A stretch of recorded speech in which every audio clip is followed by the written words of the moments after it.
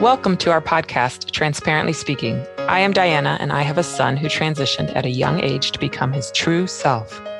And I am Joy. I have also supported my daughter to transition at an early age. We are here to share our experience and our learning along this journey. We want to provide support and guidance parent to parent. And if you find yourself on a similar journey, we want you to know that you are not alone. So let's dive in, Transparently Speaking.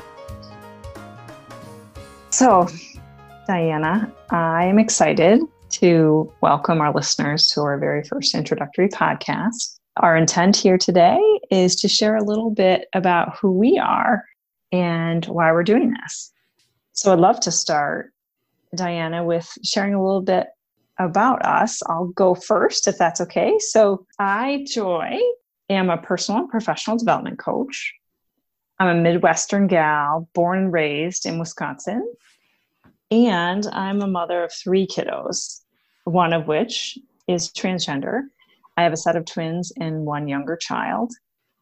And I am super excited about continuing on my own personal learning journey and supporting everyone else who might be listening to garner a bit of wisdom or personal insight that might help them on their life journey. Can you tell me a little bit about you, Diana? Absolutely. So I am a physician, currently does not practice. I am the parent of 4 children, all who live at home. And I am from one of the states that does not have a non-discrimination clause that protects gender identity. And that's important to me because one of my children is of trans experience. Thank you. And I thought a good way for us to talk about what we're doing here today is just to provide some context around this podcast. So I was thrilled when you asked me to engage with you on this journey, but I'm kind of curious and would love to have you share what made you interested in starting a podcast. So I've been helping families for a few years that when they first learn about their children being of trans experience or exploring gender, having some gender diversity. And I have had the great fortune of helping and giving advice and sharing my own experience from navigating schools to navigating the doctor's office. And I wanted a way to share some of those thoughts and ideas to help other families out. Because I know that when I became aware that my child was transgender, I had a hard time finding resources. And a lot of them were very clinical. And I needed to know the day-to-day, what is life like? How do I handle everything from publicity to bathing suits? So I thought this would be a good way to share some of the thoughts that have driven our decision making to help other families make their own decisions. Yeah. And I am curious, what made you agree to join me in this adventure? Well, I have been so thankful for not only your friendship, but your leadership in learning about this journey and trying to figure out how to navigate in this space of being a parent of a transgender child. You know, what occurred to me as we started to talk is this why now kind of question. Because I think both you and I have been on this journey for more than 5 years. And I think that in the midst of our current environment, which, as people may recall, we are in the midst of the pandemic. And we're also in the US experiencing heightened concerns and focus on social justice. And for me, this experience of parenting a child who doesn't fit into the majority experience and who may be a bit of an outlier and who faces risks of, well, every child faces risks of being different, but who honestly, I fear for my child's well-being And I continue to just have huge opportunities to learn about how to continue to support my child. So I'm excited to be joining you in this venture because I know people can benefit in learning, perhaps moving up the learning curve faster than we did, but also, sharing insights to grow compassion in our world. I think that that's really important right now. Absolutely. And I would say those differences, as you mentioned, all children have differences. However, what's unique about the difference of being transgender is it's very misunderstood. Mm. We have lived for years, even in the medical community, of equating anatomy to gender. And so that makes it harder for people to understand that that is actually not the case. And to understand that our children are who they say they are, regardless of what their body may appear as. Mm.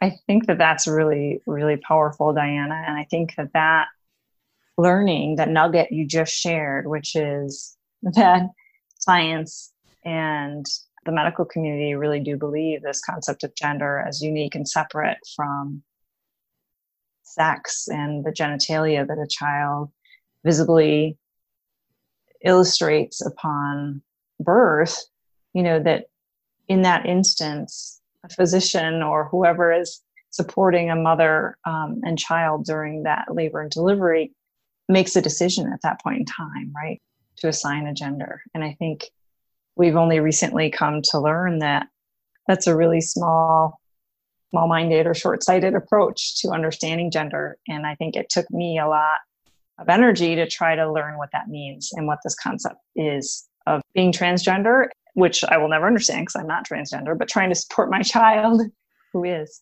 Right. And I think that's an important point you make. In this podcast, we have no hopes to speak of what it's like to be transgender because we can't. We don't have that experience. However, we have been given a unique role with children that transitioned at a young age, that the responsibility has been put on our shoulders to navigate the adult world, whether that's school or teachers or families, to protect their innocence, yet teach them to use their voice. And so I think that is more my goal here. And to give advice, I don't want to be an expert as a psychologist. I think there are other people that can speak to that. I'm not that. I will say that it did make me look about how we assign children at birth. Once I learned, I did not learn this through medical school. And the funny thing is, in the medical community, there is a challenge to the idea before now of anatomy not equaling gender, because there are individuals who are born what we call intersex, not fitting into one or the other.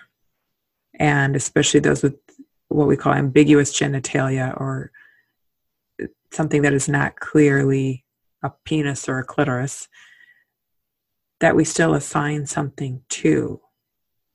So there are examples where anatomy, in this case, did not equal gender, but a team of healthcare providers and parents made a decision that was not congruent with the anatomy.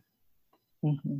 But that's all the medical stuff I care to speak. Now back to the parenting stuff. Sure. Well, I think that we're blessed to have, your expertise and context in that space, Diana. So thank you for sharing that. Yeah. So back to the parenting stuff. Okay. So I think the other key thing we had planned on talking about was sharing a little bit about the language we might use in terms of how we reference our children. Right. Yeah. And I'm not sure what the right question is to ask you about that. You made a keen observation when we weren't recording that I always refer to my child as he and with his name, and that I never use his birth name, even if I'm talking about him prior to transition when that name was used. And the how come I do that is because I believe my son has always been my son. We just did not recognize it. So even if I'm talking about him prior to transition, he was identifying as a boy then. He was a boy then. So I feel like that's what feels right to me and our family, and it respects who he is and who he always has been. Mm-hmm. And I think the other thing you shared with me, though, Diana, was, when did that become kind of normal for you, or when did that feel right? I don't know. I don't remember, because it was such a gradual process.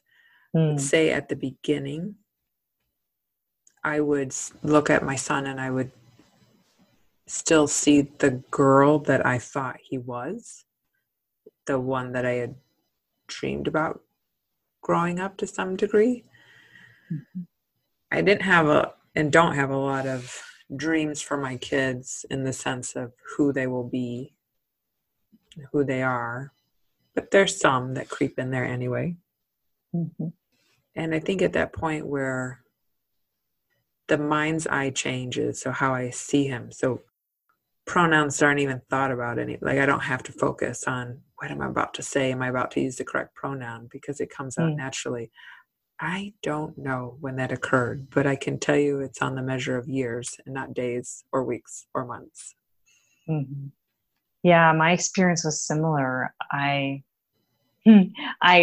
laugh because I still remember, our process of learning and making the decision to support my child. And I know we'll dive into some of that context in a future podcast, but really struggling with the change of language, right? So using the pronouns to reflect the child in front of me, and the identity that you very eloquently kind of shared was obviously with them all along, but that we had misassigned or, had other conceptions of.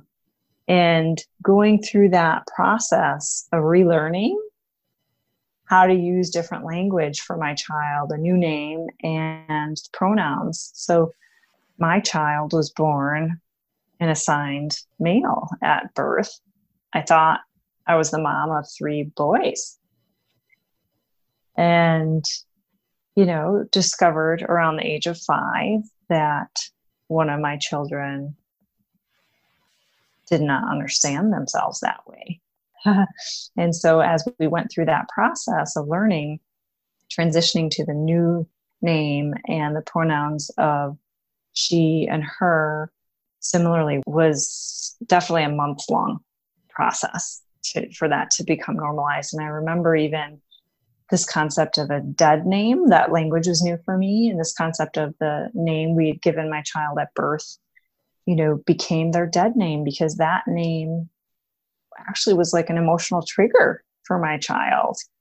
It didn't reflect who they were. And again, that's, I think, one of these things that those of us who don't have a transgender experience will probably never understand.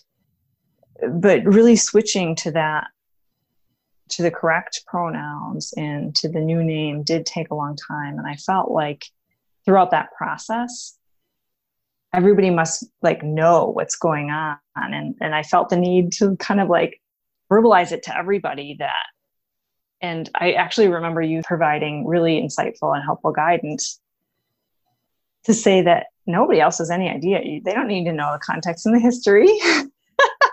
You're going through this huge change yourself personally. And so you think you have to tell the story to everybody, but they don't know. And honestly, they don't really care. So just start sort of, here you are now. Your child is this now and forward. And nobody needs to know kind of the whole context and history and journey you've been through. And I just remember this being, a huge shift, not only for my child, but for me. And I don't want to, this isn't about me, but I think it does impact a parent in terms of their identity, right? As I mentioned, I thought I was the mother of 3 boys. And all of a sudden, I'd understand myself differently. And that takes time. Absolutely. I'm not trying to say that this was easy at the beginning. We hopefully will dive into names in another podcast. However, I will say it took a long time, and we chose that name carefully.